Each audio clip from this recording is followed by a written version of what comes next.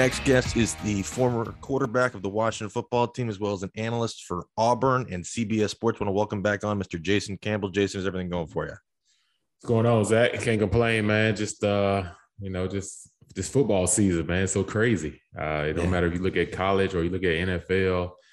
You know, teams that beaten teams the week before, and you think it's a guaranteed victory the next week, and they get beat by a team that was supposed to beat them. So, you know, this football season has been one of unstable and inconsistency, so to say the least. Who do you think's the most consistent team in the NFL? Green Bay? Well, I would probably say Green Bay. If you look at it, like if Aaron Rodgers is playing in that Kansas City game, they don't lose that game. They lose 14-9 or something like that, if I remember. So, you don't talk about a possession. That's a game where if Aaron Rodgers there at least scored 24 points. So that's just the nature of it. You got some injuries this year. Arizona was looking like a good football team, and all of a sudden they lose Kyler Murray, and then all of a sudden they're faltering a little bit, trying to get him back healthy. You look at the Rams. As soon as they pick up OBJ, everybody's like, okay, they're about to take off, and then all of a sudden you lose, Robert Woods on Friday to a torn ACL injury. Go figure. And then all of a sudden, you just look around the league like Tampa Bay. Everybody's like, oh, Tampa's going to be this team, and now like they lost 2 in a row. And they're not looking like the same champs as last year. So. It's just been a lot of like a roller coasters, man. Like you look at Washington. Washington was 2-6. Everybody had them losing to Tampa, going 2-7, and they found a way to go in there off a bye week and win that football game. But unfortunately, you lose Chase Young for the season. So it's kind of like you gain, but then you lose something. So it's just one of them seasons. Yeah, and it's incredible, especially the Rams, obviously losing 2 primetime matchups. Everybody's like, oh, the Rams are the best team. And then you're getting spanked by Jimmy G. And obviously Tampa's struggling. I don't know if Tom's showing his age. They obviously have a lot of injuries. I don't think Antonio Brown's played in over a month. And then you don't have Antonio hurt. Brown and you don't have Gronk. So, those two guys on the field, now that's a totally different type of ball game. Like that's just, that's like going unsaid. But, like I say, you play with who you have. You know what I'm saying? So, everybody can go, every team has injuries. Yeah, no, because I feel like this year, like for some reason, I feel like a wild card team is going to come out of nowhere and win it all. I don't think any of these favorites are the real deal, and I feel like whoever just gets hot at the end is going to take it. Yeah, because everybody was saying Chargers. Look at the Chargers early in the season, and rightfully so. They were 4-1. They're 5-4 now. Right, Herbert was throwing the ball all over the place. Defense was playing good. Young coach. And everything. So everybody was high on the Chargers, and now everyone's kind of cooled off on them a little bit. And everybody was high on the 49ers to start the season off, and now that's done cooled way off. And then they go and beat a Rams team physically, Monday night. And everybody's like, well, okay, or they turn the corner. Seattle is kind of like not look like Seattle. Everyone tries to put so much on Russell Wilson's shoulders, but I tell people this is the NFL, and Russ was at Russ' best. He had the Legion of Boom. He had Marshawn Lynch and that offensive line. And it wasn't just Russ, you know what I'm saying? Now, ever since it's just been Russ, he's still been a great quarterback, but he hadn't been able to go into the playoffs and go deep into the playoffs and make those runs because it takes a total football team. And that's why I tell people, even with Aaron Rodgers, been in the league for 17 years, one of the best live arms I've ever seen, they developed their guys. When he came out of college, he did not throw the football the way he's throwing it now. And how they developed him and how they developed Brett Favre. People don't remember Brett Favre came from the Falcons. They traded him to Green Bay because he couldn't get it done in Atlanta.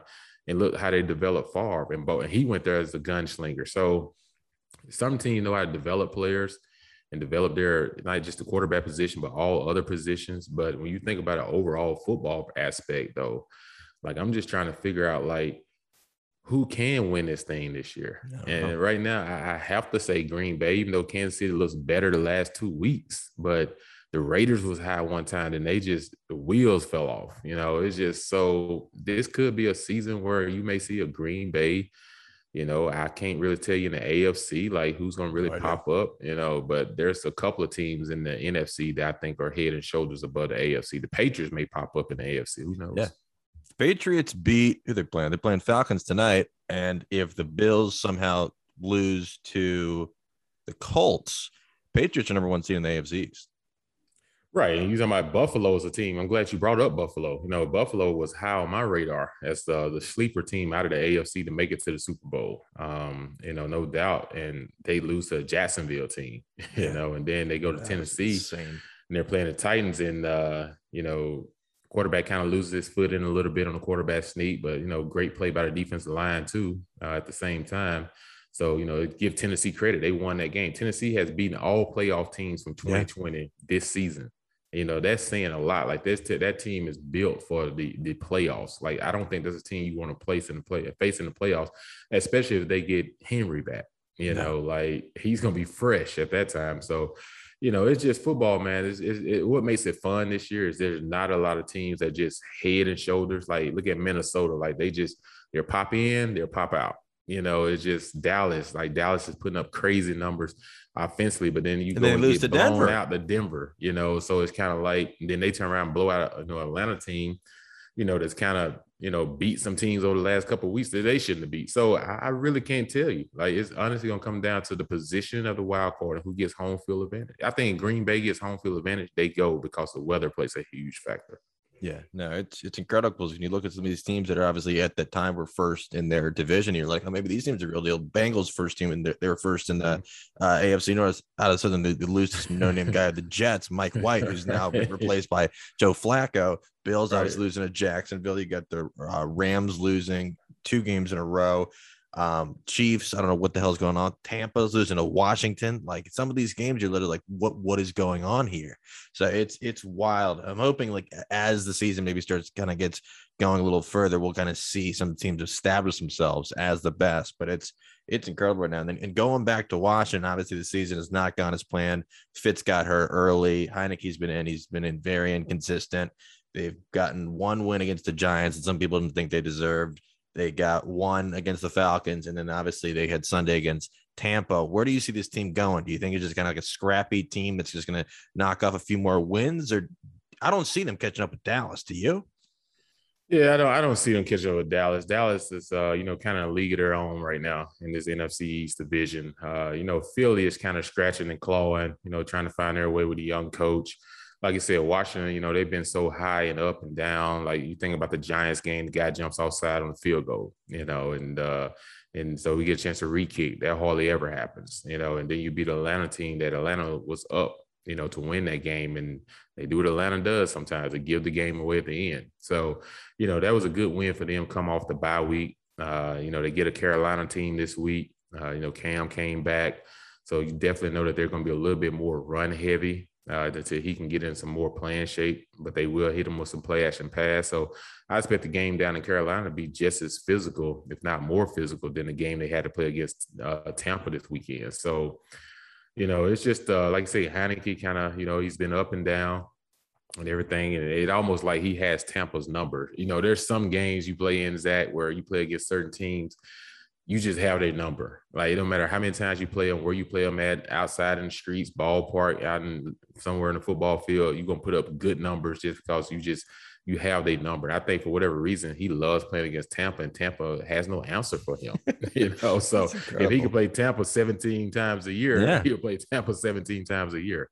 No, it's incredible, because I know a couple of weeks ago when Brady was on the Manning cast, he was talking about getting ready for the weather in DC, and I know it's cold as shit on Sunday. So I don't know if that contributed a factor. Obviously, he's missing a ton of his weapons. He's also Brady 45 years old. Right. I could say he played in New England, man, where it's like 15 degrees in the playoffs. But like you said, when you were 45 years old, that weather, that cold hits a little bit different. Yeah, no, it's incredible. And then with the defense, like, everybody that coming into the year, they're saying, oh, this is the best defense in football. And then, like, they're not. And then obviously lose Chase Young. Like, what do you have? So he's done for the year. What do you have? A sack and a half?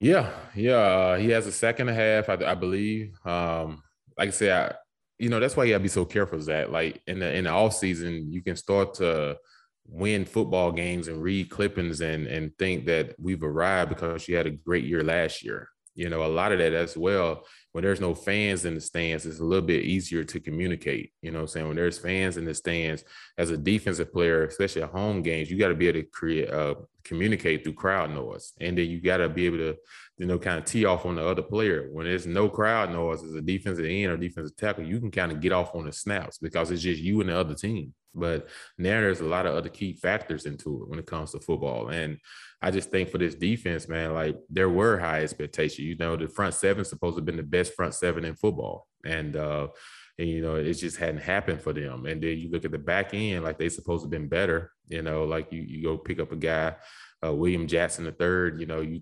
the back end a little bit, and then all of a sudden, you know, you're not getting, you know, play in the back end that you thought you would be getting. And you know, so it's just so much that's going on with this defense. You know, just trying to figure out how can they create turnovers. You know, how can they just to get sacks, get pressure on the quarterback. And you know, like some games they've done it, but most games they've not.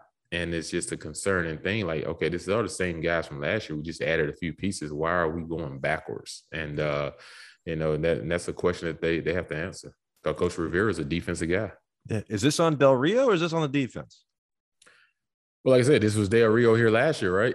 You know, so I think it's a little bit of both. I think it's a little bit made schematically. It could be, and also, you know, on the players. You know, you have to own some of it as well. But I definitely think it's both. I think you know, sometimes you could be lined up in the right position, but you look at some of the games though, like they're getting beat deep sometimes on some of these pass plays. We saw that in 2020.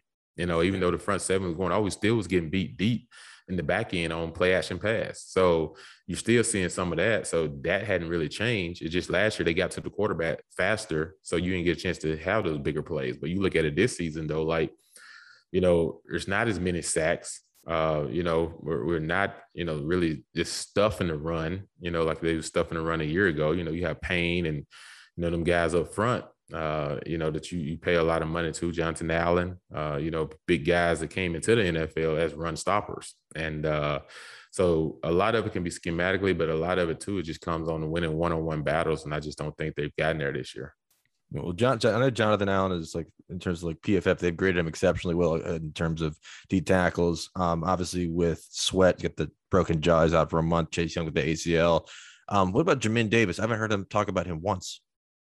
Yeah, you know, the kid from Kentucky, you know, he came out highly. Everyone was, you know, was big on him. And let's say he's still a rookie, you know, he's still a young kid. But I think now with Sweats out with the jaw injury, now, you know, Chase Young out for the rest of the season, you lose your best two pass rushers, you know, like they're gone for the season, like, and they're both young guys and everything. So, you know, this is a great opportunity right now for him to make some plays and kind of make a little bit of noise, you know, and everything. Like, will they put him at a stand-up end sometimes just to have him to rush the passer, try to get a one-on-one with a running back and try to beat him and sack the quarterback? And is he picking up the scheme? You know, it's a lot different than college. You know, defensively, you know, you have to understand, like, it's all about matchups. If he get caught on third down in a two-man coverage and he got the back one-on-one or he got the tight end one-on-one, there's some very athletic tight ends in this league. And can he hold up? Because the one thing we learned is they're not putting Collins on a lot of these tight ends anymore, you know, because he's been lost in coverage a lot this year. So they're trying to put him down closer to the line of scrimmage because they feel like he tackled better. They feel like, you know, at this point in his career, they feel like this is a transition phase for him to continue his career, is being closer to the line of scrimmage. That's where he's more felt. So, you know, would that help out a little bit? But who's going to replace Collins as far as like schematically wise in pass coverage? And then this obviously isn't an excuse for the poor play, but do you think they're regretting not keeping Kerrigan in the mix? Well, I think they do because depth is an issue. Like you say, Kerrigan, you know, he's a guy that's been watching a long time. And I think he was a key piece in holding this young group together. You know, I think his leadership, like, that's something you can't teach. It's something you can't really coach. And sometimes I think coaches and owners take that for granted, where they get rid of older guys, you know, thinking like, oh, we can count on these younger guys. No, sometimes you need that older guy just to kind of hold things together a little bit. And I can think like right now with both D ends out, you know, Kerrigan would be a great guy right now to help pick up some of that slack, because it's not just about the physical aspect, but it's the mental aspect that he can do to help these guys around him. And then on offense, obviously, Curtis Samuel's been stricken by injury almost every game of the year. Cosme's been a lot better than I thought he was going to be. A guy that grabbed in the second round. I think he's been one of the best tackles, most rookie tackles so far. Obviously, he's getting back on the field. I think he missed about a month. But the offense with Logan Thomas missing time, with Samuel, do you think does Samuel give you kind of Paul Richardson vibes? Like, all right, the guy got paid, comes here, and now he can't stay healthy, and now we're like, well, what do we do? Yeah, man, it's crazy. Like, this was supposed to be a pair that, another Ohio State paired up, with this guy, and it's supposed to been it. And all of a sudden, now he gets to Washington and he can't stay healthy. He can't, stay on the field. And this was a big part of their offense that they was wanting to utilize and wanting to get him more involved with the offense and have him as a threat, not only in the passing game, but in punt returns, and kickoff returns. And like I said, he's gotten paid, and it's almost like, okay, did he get paid, and now he's just content, or like what's going on with these injuries? What I'm saying, like, is he doing the right things he need to be doing to taking care of his body? Because they're going to need him if they want to like really, really stretch the field. Like Logan Thomas has been out and he's still a developing tight end. What I'm saying? Like, he's the guy converted over from quarterback. What I'm saying? So he's still developing. So, Curtis Samuel is the piece that they needed. And like you say, like, right now it's just not getting it. No, and then obviously I think the expectations were way too high for Antonio Gibson. Obviously, he just converted to running back. And I heard some people before the season saying, oh, well, he's going to have 1,500 yards. I'm like, pump the brakes a little bit. And obviously, he's been hurt. I don't know if he's still got the turf toe from last year, but I think it's something with his shin. And then every week, he looks like he's just like kind of struggling to get out there. What do you think's going on with that? Do you think it's just injuries and they're just trying to play him through it? Well, Antonio Gibson, I watched him play at Memphis. Like, they utilize him in so many different ways. They put him out in the slot, and let him go one-on-one with linebackers and safeties, and utilize him as like a receiver. And then he's in the backfield. And, let's face it, Memphis, nothing against them, but it's not like, playing in the NFL and, something and everything. So, it gets a little bit tougher at this level. And I think people, they just have these high expectations that they put on these young guys, man, so early. They want him to be a 1,500-yard running back or a 1,700-yard running back. It's not just on the running back. Your offensive line also got to create opportunity, create space. You like get him to the second level sometimes where he's meeting a linebacker or he's meeting a safety one-on-one. He's able to make an open field move. That doesn't happen often. Usually he gets the ball, he's getting hit at the point of attack or 2-3 yards past the line of scrimmage. So, that kind of goes hand in hand. That's why you see running backs have 2,000 yards or 1,700 or 1,500 yards. They give their offensive lineman a nice gift because they know without those guys, there's no them. So, that's just how it goes. But I think they're putting so much pressure on this guy now. Can Washington do a little bit more with him in the passing game besides just hitting with screens and swing passes? Yeah, you can probably move him out to the slot a little bit more. Like let him get out there in the open space. He's comfortable with it. But I also think his body is kind of taking a little bit of a beating. He's not used to being pounded on as much as as much as punishment he's taken this year. Does seeing Trent Williams' success out in San Fran just make you scratch your head at why the hell we let him go? That always happens, though. Washington always let a lot of guys go, sometimes just way too soon. It's very rarely that we keep our draft picks. It's almost like sometimes we go through the storm and then we get ready to try to, get that breakthrough. Boom, we go on to another team, and when you think about Trent Williams, it's hard to find left tackles in this league, man. Like, left tackles is like the best thing you can have on any team. Especially if you want to keep your quarterback upright and everything. And to let one like that get away, whatever happened between him and the GM or the ownership or whatever, like they should have found their way to try to work that out, because you just don't let a left tackle like that just walk out the door. That they're hard to find. And if anybody haven't seen him or stood next to him, he's a mountain of a man. He is big. So it takes a really, really, really solid defensive end to get past him on his worst day. So this guy is he's phenomenal, man. And like I said, he's just one of those guys that you just wish that could have stuck around, man.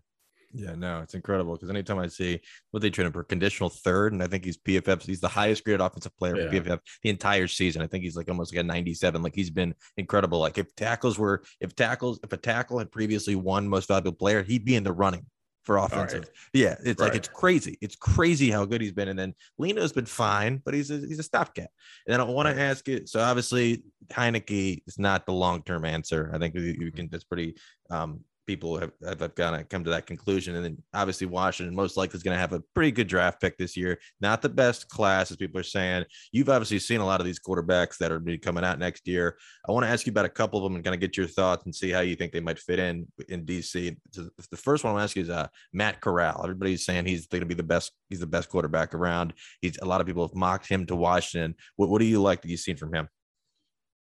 Yeah, Matt Corral, got a chance to see him personally up close Halloween weekend. You know, he played Auburn and everything. So I was in the booth watching the game. And one thing that instantly popped off to me is the kid's toughness. Like, you know, he's very tough. He left the game with apparently ankle injury. And all of a sudden he goes out for maybe 5 or 6 minutes and he comes back into the ball game and plays the rest of the game and hadn't missed a snap since. So his durability and toughness is one thing I like. The other thing I like is, you know, he can throw the ball anywhere, all over the field. He plays in a Lane Kiffin type system that is very heavy RPO. And that's what the NFL is kind of going to now, the RPO system. When you look at Baltimore, you look at Kansas City, you look at Dallas, you look at the Chargers, you look at Philly. You know, just a lot of teams that's running that RPO system. You know, I don't know how much of it I've seen with Washington running a lot of RPO because Heinicke is an athletic guy, and I don't see him do a whole lot of RPOs with him. So I just don't think they'll end up doing a whole lot of RPOs if they was to get Matt Corral. You know, I think they're mostly getting him because they feel like, you know, his throwing ability, having to throw in certain holes and areas because of the type of offense that Ole Miss runs, you know, is high. Now, what concerns me is he can be careless with the ball a lot sometimes. You know, he can sometimes try to make too much happens and let that ball get away. And then, you know, sometimes throw into some places he shouldn't have gotten throw or trying to make play. He hadn't had a lot of interceptions. That's a good thing. Two or three. Yeah, he hadn't had a lot of interceptions. He protects the ball really well from that aspect, but just the fumbles. He has fumbles though. And, you know, that can, you know, in the pocket, trying to do something outside the pocket, that's a huge concern. But other than that, though, I like his toughness. I like his grit. I like his what he brings to the table. Is he a day one starter or is he a guy you're going to kind of progress? That's the thing. It all depends on what kind of defense you got. You know, what kind of offensive line you got. You know, a lot of these guys, man, they can throw them in there. And, you know, you look at Trevor Lawrence down in Jacksonville, you know, like, yes, the kid has talent, you know, everywhere, you know, but at the same time, if he's getting beat up, if you ain't got everything else around him, like, you know, you can easily like start to make him lose confidence. And so I just think from that perspective, you know, they got to find somebody to, you know, to put around him. That's the same thing with Matt Corral. And I think about Washington, like, you know, what are you going to do around him? You know, it's just so much a quarterback can do, man. I understand quarterback gets a lot of credit sometimes, and sometimes I get too much of the blame, but, you know, that's a serious question. What are you going to do if you're going to bring this kid in? Who's going to implement around him? Have you seen much of Kenny Pitt? Yes, I have seen him. I saw him play against Tennessee. Saw him play a couple of weeks ago. I think it was a North Carolina game that went in overtime. Like I said, like the kid, you know, I heard a lot about him. You know, some of the things he's gone through and everything, and his competitiveness. The one thing I think that makes him a little bit tougher at this aspect is the fact that he's not playing at a big SEC school, so he's having to fight and claw with a little bit lesser talent than some of the teams that he's had to play against. But, you know, he's a guy that can put up some good numbers. You know, there's been, we all know some good quarterbacks come out of Pitt, you know, Marino and stuff, you know, prime example. But Fitzgerald come out there as well. So, you know, you got some guys that come out of Pitt and done really well in the NFL. So, especially offensive linemen. But he's a guy, I like him. I would probably say right now, if I had to rate the top 2 quarterbacks in college football, it would probably be, you know, up to Matt Corral and you know, and him. Do you does it concern you that he was kind of off the draft radar up until a couple months ago? No, it doesn't concern me. Like I said, you know, it's all about winning. You know what I'm saying? Pitt wasn't winning. So when you're not winning, nobody's really paying that much attention to what you're doing school-wise and everything. But winning constitutes everything. You know, once you start winning, attention happens. You start getting ranked, you know, they're ranked in the top 25. And so then that starts to bring in notice. So then it starts to make pupils start to pay more attention and see, why is this team ranked? Why is this team, you know, ascending now? Like, what's going on? So typically it has a lot to do with the quarterback position. And I think that's the reason he's kind of been getting a lot of attention here this year. Does he remind you of anybody that we've seen before in the NFL? Uh, What is it, 6'4", 6'5"? Yeah, he's 6'4". I think he may be 6'5". He's 6'4" guy. You know, he can got a good arm, great arm. And I think about it, it's like really can't say Wentz, but you can kind of say Carson Wentz a little bit. You know, before the knee injury. You know, just the way that Is he mobile? I haven't really watched him at yeah, all. he's a little bit immobile. He's a little bit mobile. You know, like I say, he's most of these guys now, man, they come in they're a little bit more athletic. You know, like the game has gotten to the high school level a lot quicker. So when they come into college, they're ready to play day one. You know, just because the systems that they're running. So when they go to the NFL, if the NFL like the NFL when I came in, you know, it would have been a lot more difficult for these guys to run these RPO systems because they would be forced to have to learn defenses. They would be forced to have to call out pass protections and redirect the might, you know, redirect the blitz calls and all those type of things that you have to be more involved with as a quarterback. But now you come into the league, all right, I'm running RPO. If the linebacker blitzes, I'm gonna pick the ball up behind and throw a slant. You know, if he hangs back, I'm handing it off to the running back. You know, if the nickel's cheated inside, I'm gonna fake it running back, throw the bubble pass to the receiver. You know, it's just so many different things that they don't even have to worry about reading the defense. It's just get up and go, look at one or two people, snap the ball and play. You know, so that's helping a lot of these guys out. And the one last guy I want to ask you about is I was being linked to Washington a lot is Malik Willis, who was at Auburn before he left to go to Liberty. I know we were talking beforehand. What have you seen out of him this year? Obviously, the competition that they've played, and obviously they didn't play well against Ole Miss, but the competition obviously not cream of the crop, but individually he's been incredible. Well, I know him a little bit. You know, he was at Auburn. You know, he was a hyper kid, man. Very hyper, fun to be around. When he was at Auburn, you know, he was so young, he can kind of take it as serious. You know, he was kind of a little jokester a little bit, you know, but when he ended up transferring and got the Liberty with Hugh Freeze, just like the light switch has come on. Like, you know, they wanted to, you know, move into another position at Auburn at the time. But then, like I said, if he'd had that same mindset there, you know, maybe he'd have been the guy at Auburn. But, you know, like I said, whatever he's done at Liberty, whether it's from how they're strategically like structured as an environment, and then what Hugh Freeze brings to the table, he's one of the better offensive minds in college football. And like you said, yes, he plays at Liberty, but I saw him play in person this year against UAB. And like I said, he's a big, strong guy. You know, he's one of those guys that take more than like one or two people to bring him down.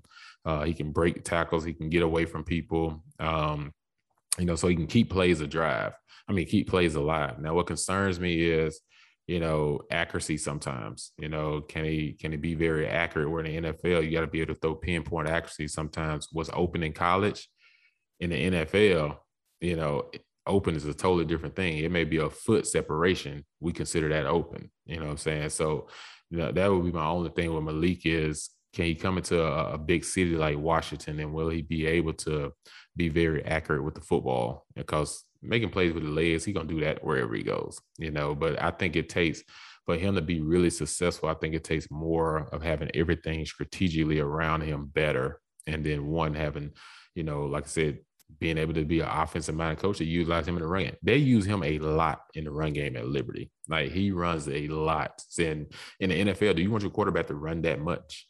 So you have to ask yourself that. Does he remind you kind of like a Jalen Hurts, or could he be better? He's similar than Jalen Hurts. He's just a little bit bigger from a size standpoint, for like, you know, legs and arms and everything. But you know, he does play a little similar like Jalen Hurts and everything, as far as like the whole running and you know, play action pass and those different type of things. So, like I said, but they run him a lot more than Oklahoma did with Jalen Hurts and Bama did with Jalen Hurts. Like, he runs a lot at Liberty. Is he the kind of guy that you kind of want to progress? You don't want to just throw him out there day one? Yeah, he's not the guy I would throw out there day one. He's more of a guy that I would develop a little bit more from the passing standpoint. Like I said, the natural talent takes over when it comes to running and you know, creating plays on the scramble.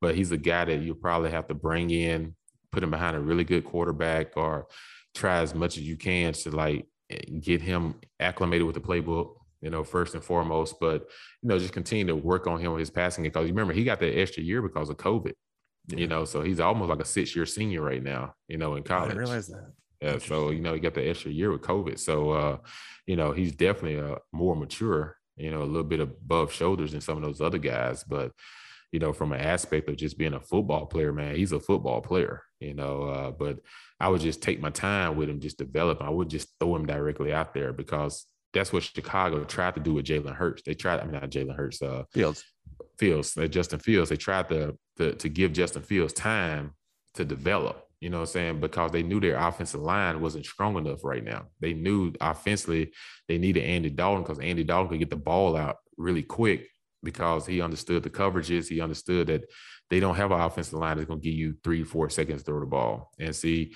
Justin Fields, when he first started off and they threw him out there, man, he was getting crumbled. If people remember the Cleveland game, and now all of a sudden the Pittsburgh game on Monday night, he played good. They got screwed, though. They got screwed. They got screwed in that game. You know what I'm saying? He played good in that game because they set up play action passes and they got the line a little bit better. But most games, man, he's been getting pummeled, man, because he don't have that time.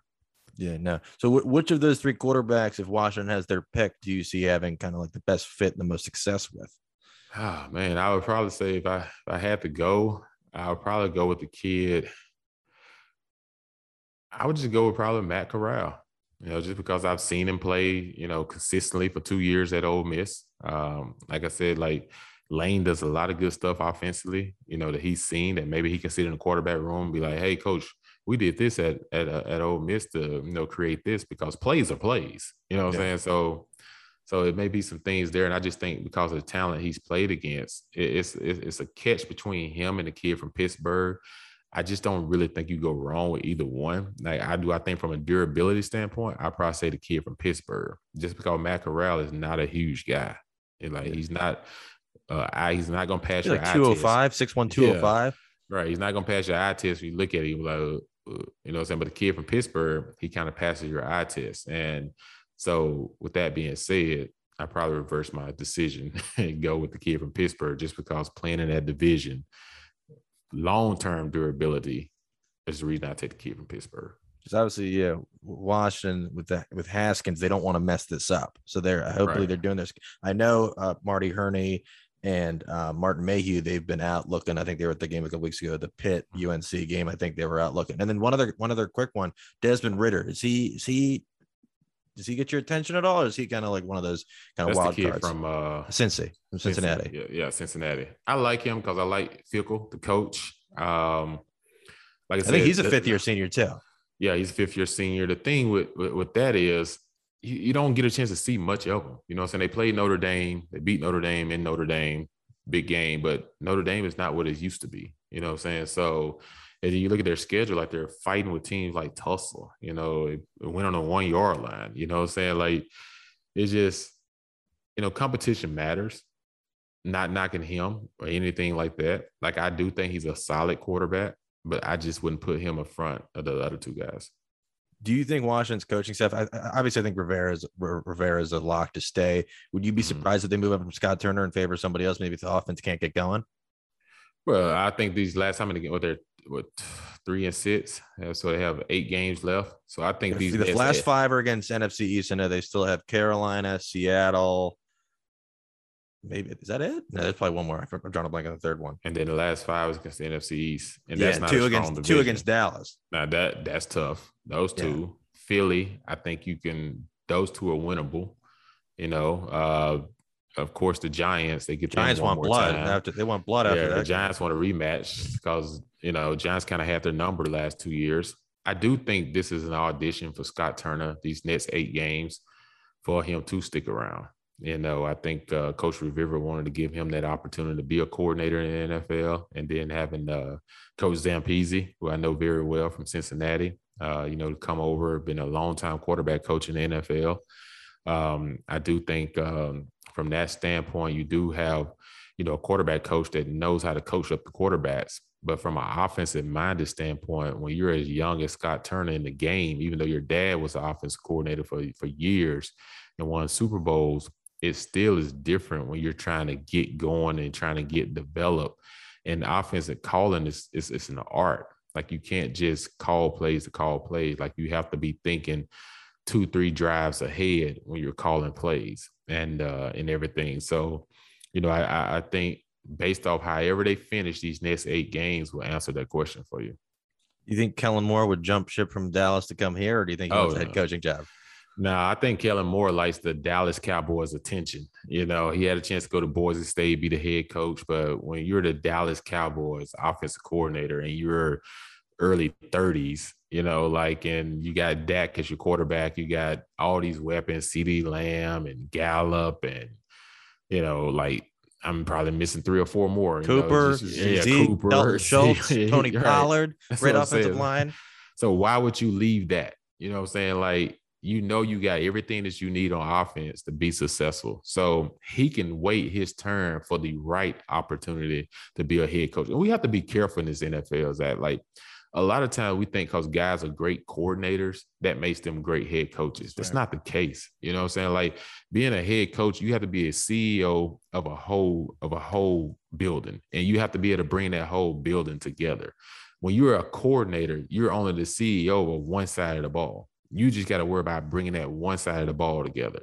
Yeah. So it's a totally difference between going out speaking at public places, going out doing things, coming back, still trying to be involved with play calling, still trying to be involved with calling plays and doing this and that. Like, it's a whole lot more that comes with being a head coach than being a coordinator. That's why you see so many guys that become coordinators, they get a head coach and then they struggle. And then all of a sudden they're fired. But then as soon as they go back to being a coordinator, boom, they're doing great things because it just fits them. So, you know, you have to be careful. I think he's still some years away from being seasoned to be a head coach. No, it's interesting. With Dallas this year, does this Dallas team just feel different from any of them, like the past 15? Because every year they're like, all right, the Cowboys are going to be the real deal. And then we're like, no, they're not. This year, like 8-1 against spread. What are they? 8-1. They 8-1 record, 8-2. They get 8-1. And they're but they're 8-2. They lost to Denver and 7-2. Lost to Denver. No, that's and Tampa week 1. Yeah. So they got the Chiefs this week. Do you think this is their kind of audition to be like, we're the real deal? This game here, just off what the Chiefs have done the last 2 weeks, like I like what I saw from the Chiefs Sunday night. You know, I feel like Sunday night they kind of got Mahomes back to not trying to do too much, and like we're gonna do some of the boring stuff, you know, that makes the offense go, and not stop and get away from all this flashy stuff that they like to do because they have all the pieces to do it. But it was catching up with them. Defense was catching up. Defense is just sitting back, 8 people dropping 8 people and rushing 3 and saying, "Oh, see what you can do," and making Mahomes throw into traffic, which he calls him throw interceptions. And then all of a sudden, now you look up and this past game, they did a lot of the most boring stuff, but it worked and it put up a lot of points for them. I think Andy Reid is trying to bring it back in. So I think they're trying to like hit strides again. So I do think this is a big game for Dallas. I do think they can go in there and put up numbers on Kansas City, just because Kansas City defense to me has been their Achilles heel and they're still trying to develop. So see what happens this weekend. It's going to be a big game. I think if Dallas wins this game, it gives them a lot of confidence. That Denver loss was tough, especially with Aaron Rodgers being out. That Kansas City game, you knew that's probably a loss for them. And then you lose to Denver, you know, or you could have got a head up, you know, a home field advantage in the playoffs, you know, that cost them big time. So this makes this Kansas City game even bigger for them. I wish they make this the Sunday night game because I don't know why they keep. I don't want to see Mason Rudolph. I don't want to see Mason Rudolph with the light and then the lights. So is Ben still not back? I don't know. So, I think they could see that. They've been talking about Rudolph and Haskins all week. I don't know what the hell's going on with Ben. He said he's on COVID, but nobody wants to see Mason Rudolph. Why Steelers keep getting on these primetime games? Like nobody wants to see them. It's like when they get the Giants. Right. Big fan base. Big fan base. Brutal. They're brutal to watch. Right. Great defense. They're brutal to watch. They get no offensive line from Najee Harris. He's getting the shit kicked out of him. He's somehow getting 20 touches a game. Yeah. He's incredible. But they got no line. It's like we don't want to see them on Sunday. We don't want to see them. Get them off. They finally got rid of the Giants. The Giants used to be on all the time for no reason at all. But now it's like the Steelers. Like, get the Steelers off of primetime. Right. Their offense is like watching paint dry. Yeah, you know, like and they got weapons too. They got weapons too, and Ben can't find them. That's why I think if Rodgers somehow finds his way there, if he can finesse his way there, I think if they get an offensive line, they're a juggernaut. Well, that's the thing. He's trying to finesse his way there, you know. But we'll see how things play out in Green Bay, because I think Green Bay is going to be willing to try to drop him this 4-year extra contract after this year to hold on to him and finish his career in Green Bay. But I don't know if the relationship is you know, salvageable or not. But you know, I wish the NFL would just go to a flat schedule for all these games after. I don't understand why it's so hard. It's literally like, hey, Yeah. you're playing 2 hours later. Right. Just go to Done. a flat schedule where, okay, based off the records or based off the teams that has that game, they can decide who gets the Sunday night game. You know, like you would want to see Kansas City and Dallas Sunday night. Yeah. You know what I'm saying? Like, who wouldn't want to see that? You know, how many people are going to tune in to Pittsburgh and who is it, Giants they playing? The Chargers. Chargers struggling. Well, see, they'll watch that game just because they want to see Herbert. Yeah. You know what I'm saying? But if Big Ben was playing, okay, you have more people tuned in. You know what I'm saying? But at the same time, people still want to see more of Dallas and Kansas City, you know, right now. Like, yeah. So they definitely should go to a flat schedule, man. I'm not understanding why they haven't, but it should be flats. No, yeah. They think that we say like after like week 10 or 11, they could do it. Or they need 10 days. What do you need 10 days notice for? Like, I don't get it. It's wild. But do appreciate you taking time as always. How can people find you on social media and check out? I know you get the show on CBS. How can people check that out too? Yeah, you find me on social media, Instagram, jcampbell17, blue check mark. And then if you can find me on Twitter, jcam17. jcam_17. And also you can find me at Auburn. I do my podcast, Taylor Beth Davis. She's an ESPN analyst as well. So we have a podcast called Believe in Everything Auburn. So you can tune into our podcast. It's free subscription. If you want to hear about college football, tune into that. But other than that, man, sometimes you can catch me on CBS, Monday NFL Quarterback on CBS Sports Network. Other than that, that's pretty much what I do with that. Awesome, man. Well, appreciate you taking the time. Glad to see Washington get a win, even though they're screwing up their draft stock. But yeah, people weren't expecting that win though. It's killed 3 of my parlays, but it's good. Glad to see them at least get like a real win. So but do appreciate you taking the time.